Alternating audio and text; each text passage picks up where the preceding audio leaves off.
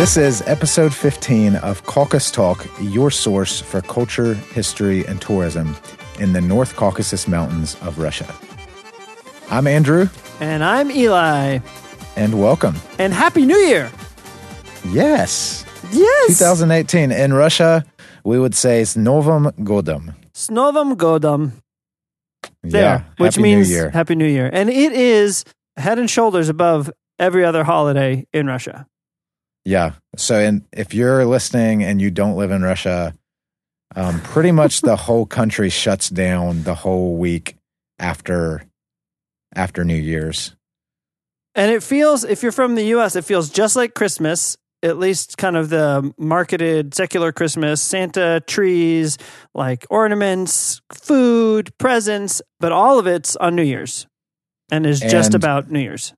Throw in July 4th with lots of fireworks. Oh, so many fireworks. But then, like, literally the whole country takes a week off, like never happens in the West. So Right. It is very unique. Yes. It is great. Yeah. So, Happy New Year to everyone. S Novym Godom. We're awesome. we're going to ascend to new heights starting in the new year, aren't we, Andrew? Pun intended. Hey! Yeah, so let's just move it right in here. Speaking of new heights, we've in doing these podcasts and kind of engaging with our listeners, we've realized that some people know the biggest draw of the North Caucasus, but a lot of people in the West have never even heard of it. And it is Caucasus Talk, your source for culture. Oh, the different biggest draw. Sorry, got it. Obviously, everybody's heard of our podcast. But no, what we're talking about is the highest mountain in Europe, which is Mount Elbrus. Elbrus. And that is here in the North Caucasus. Question, should Elbrus Yes. be on our list of potential baby names? Yes or no? You decide. Wow. And if you're laughing, if you think that's silly, that is a name here in the Caucasus. I've never met an Elbrus. Have you? I haven't, but there's a pretty well-known singer, a Balkar singer. His name is Elbrus. Elbrus. Yeah. It's like Elmer. Like, why not Elbrus Fudd? Yeah. Now, isn't it doesn't like rub some people the wrong way that this is in Europe because it's so far east? I mean, I feel like there are detractors out there, or I mean, historically, is it not contested or is it not? So, that's a great question, Eli. One thing that's contested is that it's not in the EU. Uh-huh. Yeah. And so the highest mountain in the EU, the European Union, is Mount Blanc in France, which is 15,000 something feet. And if you want to say it French, just hold your nose and say Mont Blanc. Mont Blanc. Mont That's Blanc. probably closer to how it sounds. Insulting all my French friends. No French. Thomas Benjamin. But if you're looking at geographic Europe, Mm-hmm. Mount Elbrus is the highest mountain, definitely and in it's generally accepted. And you know how you can know is if you have any questions, just confer with your your board game Risk, because it's clearly in Europe there. That's right. Yeah, it's I blue. do know Risk. Yes, it's blue. It's a land route. So there. Yeah. My Settled. reference point is even more official than that. Ooh. It's the FIFA soccer geographical gatherings, groupings. The authorities have spoken. Yeah. Russia always plays in the Euro Cup, and they're always grouped with Europe. So that's settled. I stand with FIFA. But listeners, in case, I know often you don't think, when you think Europe, you don't think Russia, but basically the western half of Russia is considered geographically Europe. I'm glad you didn't say the western half of Europe is considered Russia, because that could have... Depends who you ask. Moving right along. Yeah. But the east of the Ural Mountains, like eastern Russia, they would consider it more Asia. Of course, Russia is one country and it's huge, but in general, Russia is considered Europe. How many continents do you think there are in the world, Andrew? How many would you say? Continents? Yeah, continents. 7. 7, right? Did we already Yes. have this conversation about continents? Is this a trick question? Well, no, but I spoke to my friends from Latin America, and they teach them there are 5. Really? Yes, 5 continents. Oh, is it just because of the land masses?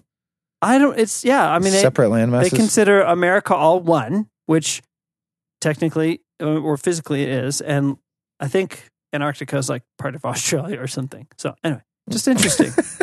It's cultural. That must be what the other one is. Anyway, it's I can see how those are the same. Hey, back on point. Eli and I were just joking about how like we can definitely do this in 25 minutes, and then we both just started laughing because we can never stay on topic. By we, he means I, but that's okay. I own that. All right. So it may not seem like an obvious topic to a lot of our listeners here in the West, Elbrus, but I was home most of the fall, this past fall, 2017. In the U.S.? Yes, in the U.S. And almost every person I talked to about Elbrus had never heard of it. Yeah. I think that's true. Yeah. And so like listeners, this is a huge deal. Think about it. It's again, pun intended, but it's the highest mountain in Europe, and it's included in the 7 summits around the world of like that alpinists try to climb as the highest peak in every continent. Like our main man, Kevin from Alabama. That's right. Who, by the way, emailed. He keeps getting shout outs. He gets them all the time. See what happens when you email us? You get on our list.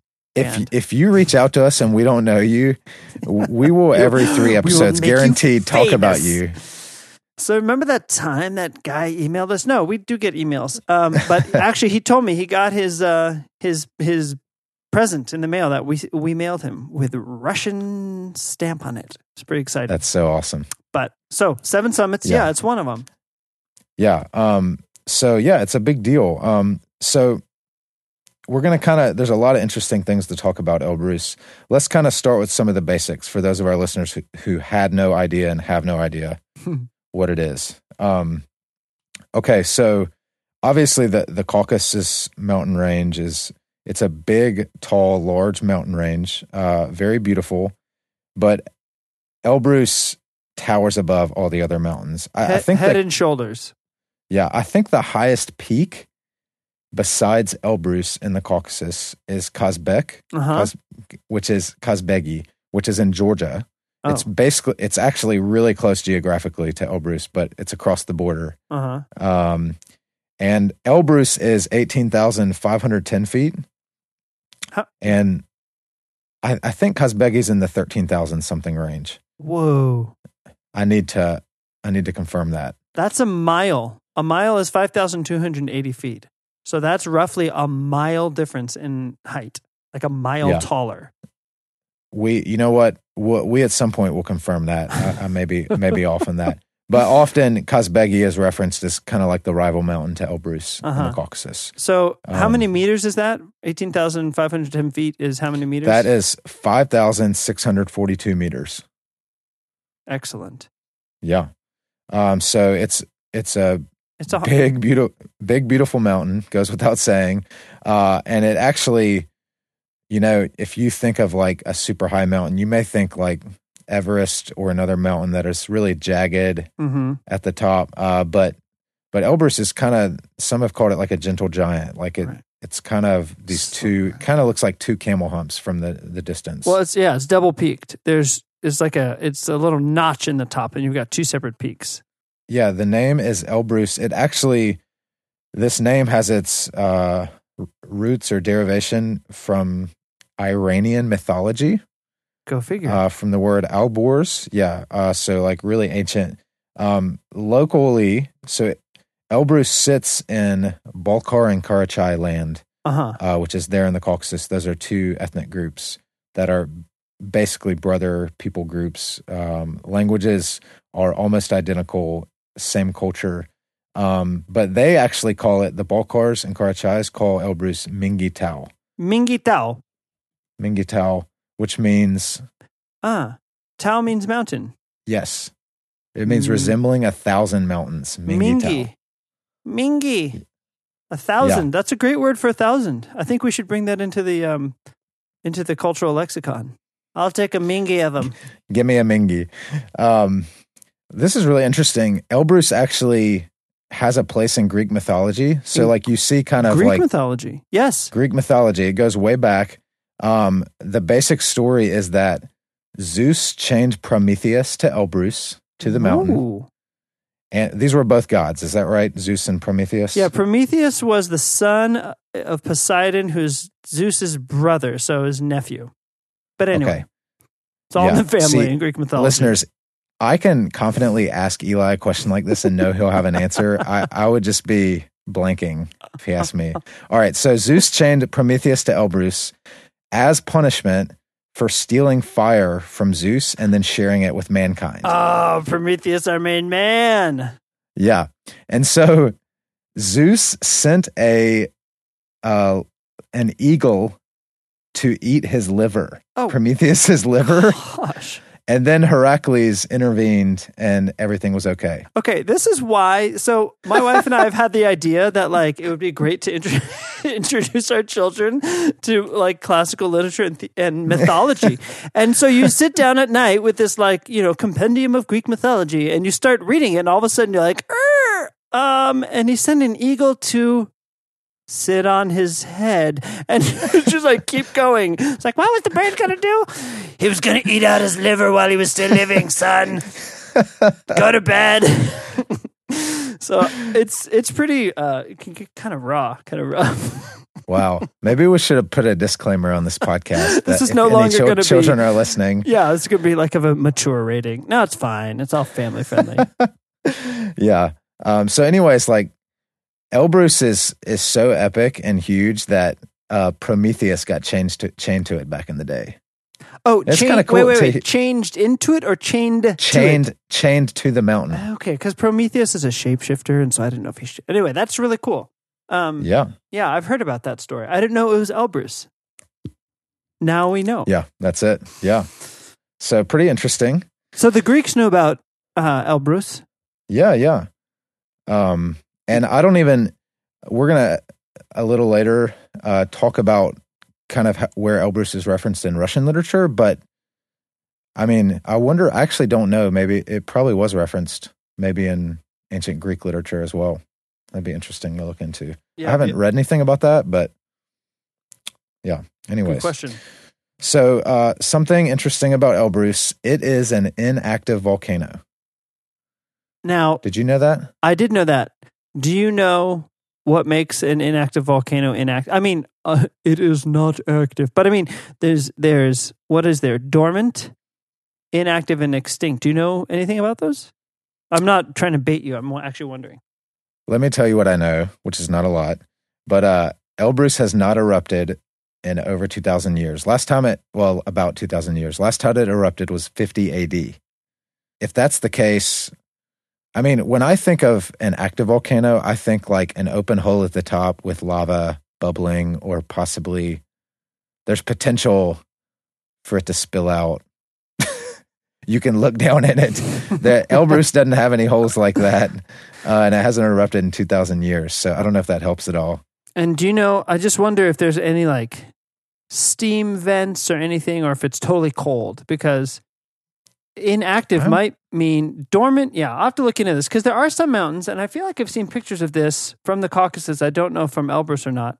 Like in the Pacific Northwest, where I lived, like on Mount Rainier, for example, it's also a volcano, but it is, I don't know, inactive, dormant. It's not extinct, but right. So it's not about to erupt that anyone knows, but there are steam vents, but they're like 50 feet under the ice. So there are these ice caves that are like this beautiful, smooth, watery texture on the inside that go way down next to the rock from where the steam comes out. Yeah. Pretty wild. Wow. I don't know if Elbrus has those or not, but it could. I have not heard of those, but I know there's a lot we don't know. Right. Check the show notes. Yes. Yeah. So anyways, that's kind of some interesting things in history. The first person to ever, so like, this is really interesting. You know, people haven't always been climbing Elbrus, you know, because that, like, what Elbrus is known for today is like, it's a destination for mountain climbers. Sure. But the first person to ever climb it was in 1829. So that was less than 200 years ago. It was a Kabardian or a Kabardine man, Kinlar Kashirov, He was the first. So there's two peaks. There's the Western Peak and the Eastern Peak. He was the first to summit the Eastern Peak, which is not the highest peak. The one who you hear about the most in history was in 1874, the first to summit the Western Peak. It was a Balkar man, so from that land, Achia Satayev, and he led an expedition. It was an academic, like scientific expedition. 3 Brits and a Swiss guy and a Balkar guy. See, that's sort of the age when people started doing that stuff. Yes. Do you know what was the mountain? Do you happen to know what was it to locals and Balkars before that first guy in 1820, whatever, climbed it? You know, was it, did it feature religiously, or was it sort of, because our view of these wild places is so different in the modern era than it was a couple hundred years ago. Like one of the first Europeans who found the Grand Canyon, for example, I don't have the quote handy, but he was an explorer and he came there and he said something like, "This is a godforsaken land that's horrible. No one will ever want to come here, and it's a waste of time to even try and get here." Our plan, listeners, is to interview one of my good Balkar friends, right, who lives at the base of Mount Elbrus, and he has a lot of experience actually as a mountain guide on the mountain, like a climbing guide. And so he knows the Balkar history really well. It'll be fascinating to talk to him about that, to get his insights. Good. Once in 1874, once it was summited, during the Soviet Union, it really took off, kind of this culture of climbing the mountain, peak, ascending the peak. And so really in the last 100 years, that's kind of become a big deal about Elbrus. To help you picture it in your mind, in your minds, listeners, I want to talk about it from the ground level. Like from your eyes, what it looks like.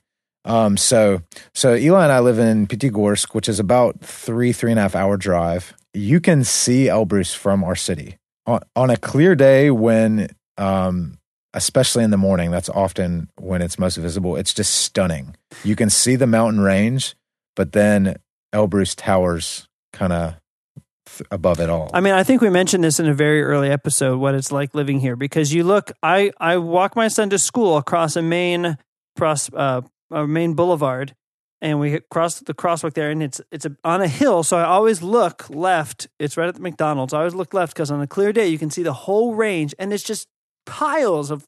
And I mean, we're talking miles away, and you can see vertical drop offs that have to be 1,000 feet. You know, just these amazing shapes against the skyline, and then. Then there's this huge white mound that just rises above it. And at different times in the year, the sun hits it differently, and that morning glow is really stunning. And I've had cars honk at me because I'm going too slowly across the crosswalk staring at the mountain. You're just standing in awe in the middle of the road, holding your children's hands. It's probably because you have children with you. Run this guy over if he doesn't. Terrible dad. Yeah, seriously. It really is a beautiful sight from Pitigorsk. So most climbers or tourists who come to see Elbrus, they fly into our local airport, which is Mineralny Vody. The best. And that's about 25 minutes from Pitigorsk. Mm-hmm. And then they make the drive to Elbrus. And so think about this, listeners. Pitigorsk is at sea level. Is it really? Yeah. No. Yeah. Oh, the airport Min Vody is at sea level. Oh my gosh. We'll confirm that, but that's my understanding. I've looked around for that information. That was the best I could believe find. You. It's a 3-hour drive to Elbrus. And so on the drive, probably the first hour and a half, you're kind of driving through basically lowlands, agricultural fields of apples and corn and huge farmlands. Really pretty. But then you turn right on the road to Elbrus. And that's right before you get to Nalchik in Kabardino-Balkaria. When you turn right, all of a sudden you start seeing mountains on your right and left side. That last hour and a half, they just keep getting bigger and bigger and bigger. It's such a beautiful drive. Right. And by the time you get to Elbrus, to the base, like the foot of the mountain, you are all of a sudden at 8,000 feet above sea level. Good grief. Which is 2,450 meters. So you don't really, you can kind of tell there in the last 30 minutes that you're rising a little, and you feel it a little bit. Your ears pop, or? I was in the car one time when your ears pop, and I was in the car one time when I won't name which of my relatives this was, but she got altitude sick and was throwing up at 8,000 feet. Yeah, just on the drive there. And I've never seen anybody else that happen to anybody else, so don't be like scared off by that, listeners. Just pretend it was 18,000 feet. It might have had something to do with our driver. So you're there at 8,000 feet, and it's not until the last 15 minutes of that drive that you can kind of get a glimpse through the mountain, kind of the huge rock walls on each side. They're so close, and it's so closed in. You start at that point seeing the snow peaks in the distance. So from there, how you get up Elbrus is you take, they're called cable cars or, right? Funiculars or gondolas. That's right. There's lots of different words, but there's 3 levels. So you can take them like the group ones up to the first level. And anyone can do it. You can just go on and pay for the ticket, $10 or whatever, and go up to the first level and walk around. That's right. And then you go up to the second level, and the views at both the first and second level are just absolutely stunning. I mean, so beautiful. You can look back down in the valley. You're surrounded by the rest of the Caucasus Range. Mm-hmm. And then you can take a rickety one-seater from the second level up to the third level. The third level is base camp for those who want to climb Mount Elbrus. And do you have altitudes, elevations for these? So the third level, so the foot of the mountain is 8,000 feet. That's 2,450 meters. Right. Base camp, where like people acclimatize for 3 or 4 or 5 days before they ascend to the top. 12,467 feet. So that's 3,840 meters. This is something that's, I think, a little bit different about Elbrus. Not only is its size huge, like people who've been to the Alps think the Alps must be, close to this tall, but it's because the Alps come up from, there's such a dramatic change in elevation, a sudden change in elevation. So the Alps, just rise up from the low plains right in front of you to whatever, I don't know, around, I think 14,000 or something like that, Mont Blanc. Do you know Mont Blanc's elevation? Do you have it there? 15,780 feet. Which is a huge mountain in and of itself. 4,800 meters. Yeah. So that's a big mountain, but it's mostly the sudden change. And with some of the huge mountains, like what's it called? Everest. Yeah. You're up at like the height of Elbrus before you start climbing. So when you see a picture of it, it looks like a big mountain, but you don't realize that the picture's being taken from 3 miles up in the air already. And so Elbrus, I think one of the things that makes it so beautiful is that compared to the mountains around it, you have this huge sudden change of elevation. Yeah, that's great. And so listeners, I'm like you. I'm a tourist. I've not climbed Mount Elbrus. I'm not a mountain climber by literally any stretch of the imagination. But he's a gondola rider. Yeah, I can ride those things, baby. Along. But if you're just wanting to come and see it, you can come up to the second level, and you will not regret. Like, you will be totally satisfied with your experience. Like, it is so beautiful. The surrounding range, and you have a good view of Elbrus from there. And then up to the third level, of course, is really beautiful too. The base camp. But that's taking the one-seater. You say that, and I'm a skier. I'm thinking of like a tow rope. Like on the bunny slope, the kind of thing the T-bar that goes between your legs, and you hold the rope and it pulls you up on your skis. But it's an actual seat that you sit in. Yeah, it's a seat. You have one of those like levers you pull down in front of you to keep you in there. Oh man, it feels more secure than it looks. It's been running strong since 1967. Absolutely. It's been up a long time. But anyways, so it just really, I've never been that high or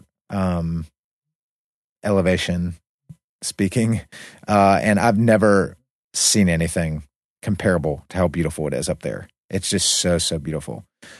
So understandably, it is a big draw for people to come to see. For sure. So that's from my perspective. And then upcoming episode, we're going to get the perspectives, like Eli said, of an American mountain climbing guide who's climbed it recently, and then also a local ball car guide who has lots of experience on the mountain. Yes, it'll be great to hear from their perspective too.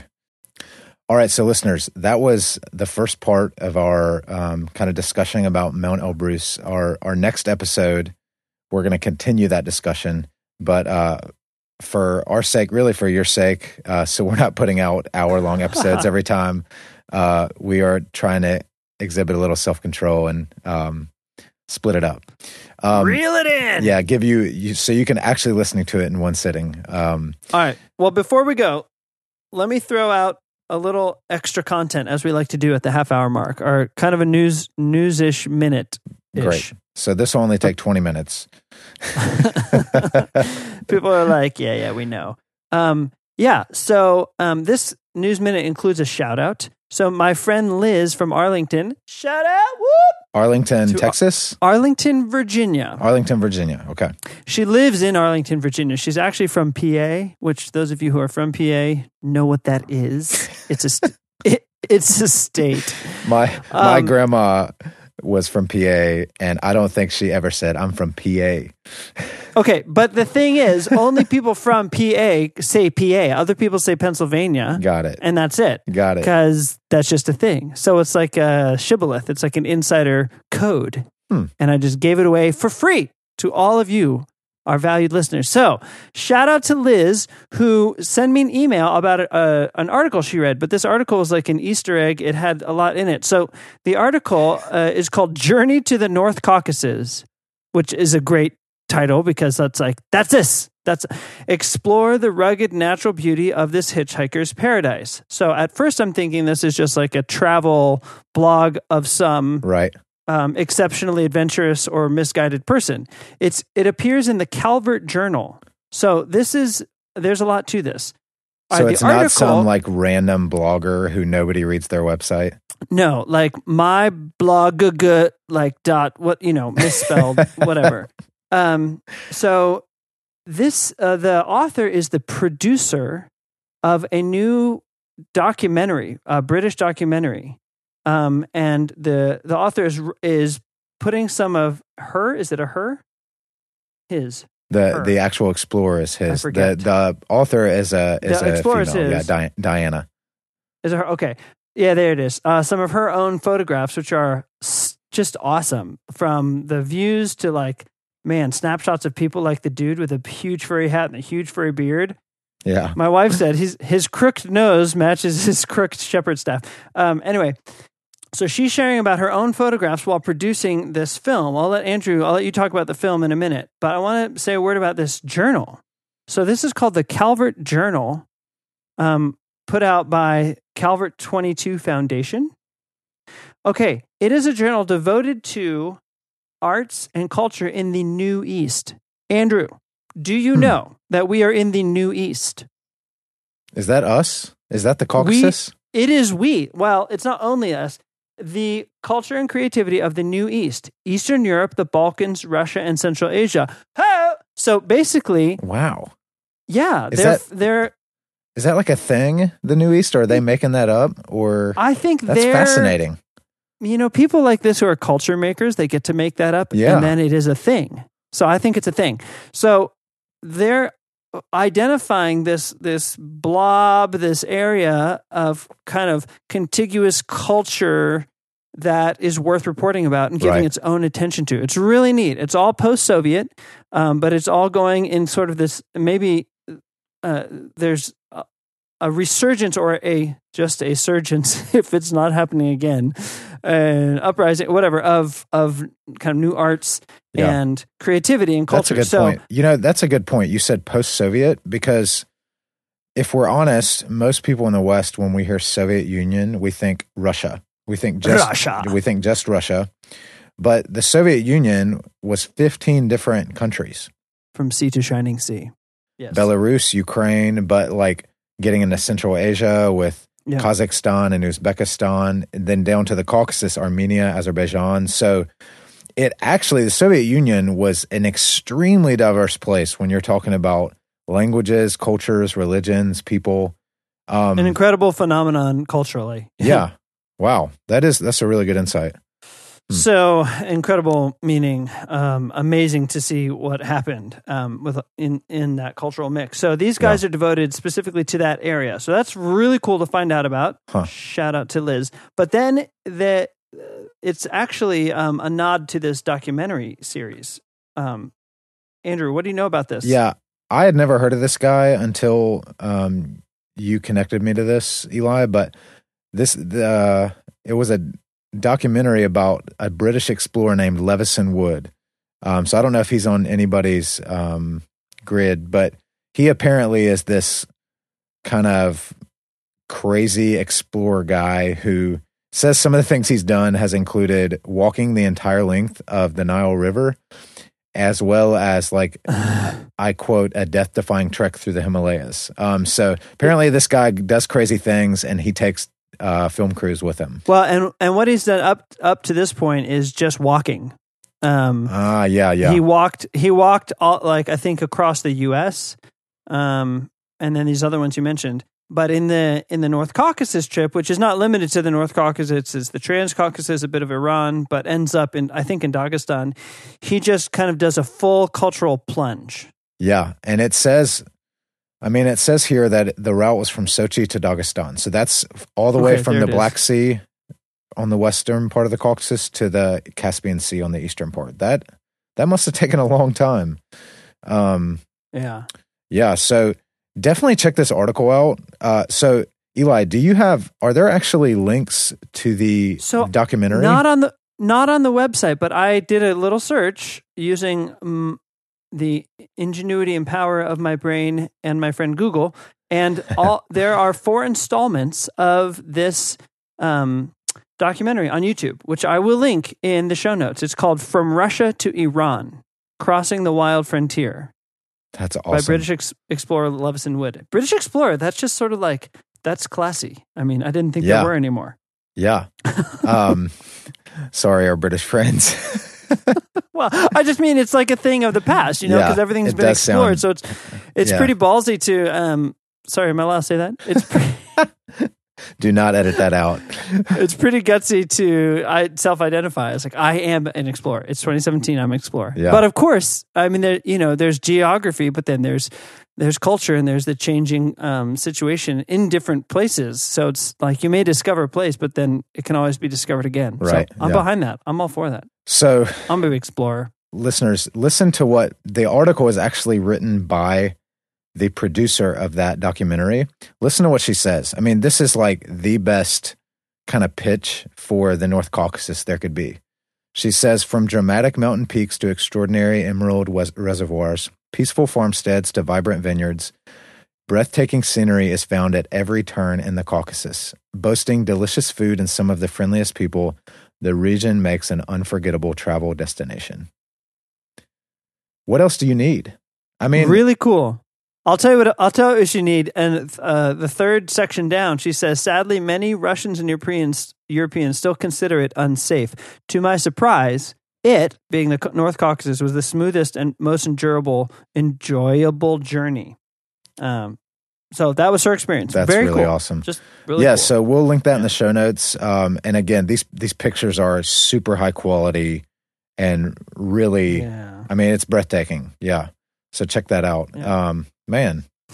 It's funny. One of them is like a picture of a stretched limo parked on the grass next to sort of a one-story home in the countryside. And I mean, some of them I'm like, what's the picture? Oh, I get it. Oh, that's funny. Oh, that's right. Yeah, that would be funny. Yeah. You sort of kind of stop noticing. Well, Liz, cool. Thank you for that, Liz, from Arlington, Virginia. Whoop, whoop.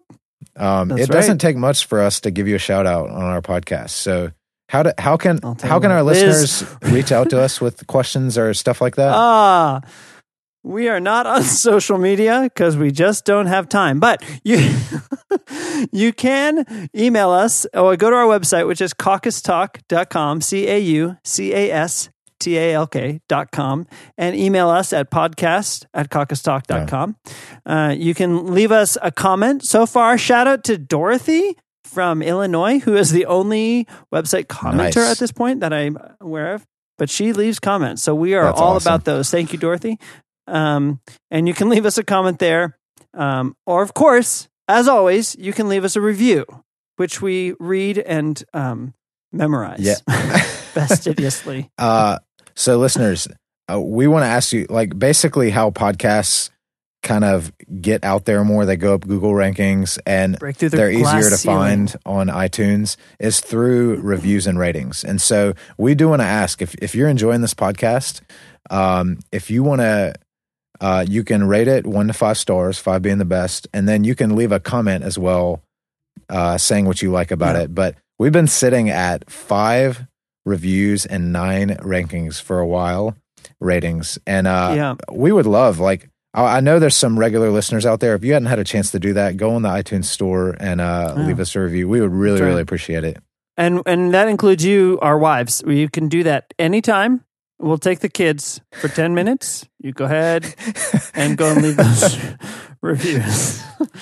just put that out there. Now, what if our wives aren't listening to this right now? So they're doing valuable, needed things. If they're not listening to I know we have a lot of listeners around the world, and so if you can leave us a review in another language, that would be awesome. Yeah. Oh, that would be so. Anyways, sweet. Well, thanks for listening, listeners. This was episode 15A. 15A, is that right? Yeah, we're gonna continue the Elbrus talk, so we'll just keep it at episode 15, just to hopefully simplify. Again, this is Caucus Talk, your source for culture, history, and tourism in the North Caucasus Mountains of Russia. As our producer friend says, a hitchhiker's paradise. And we will see you when you get here.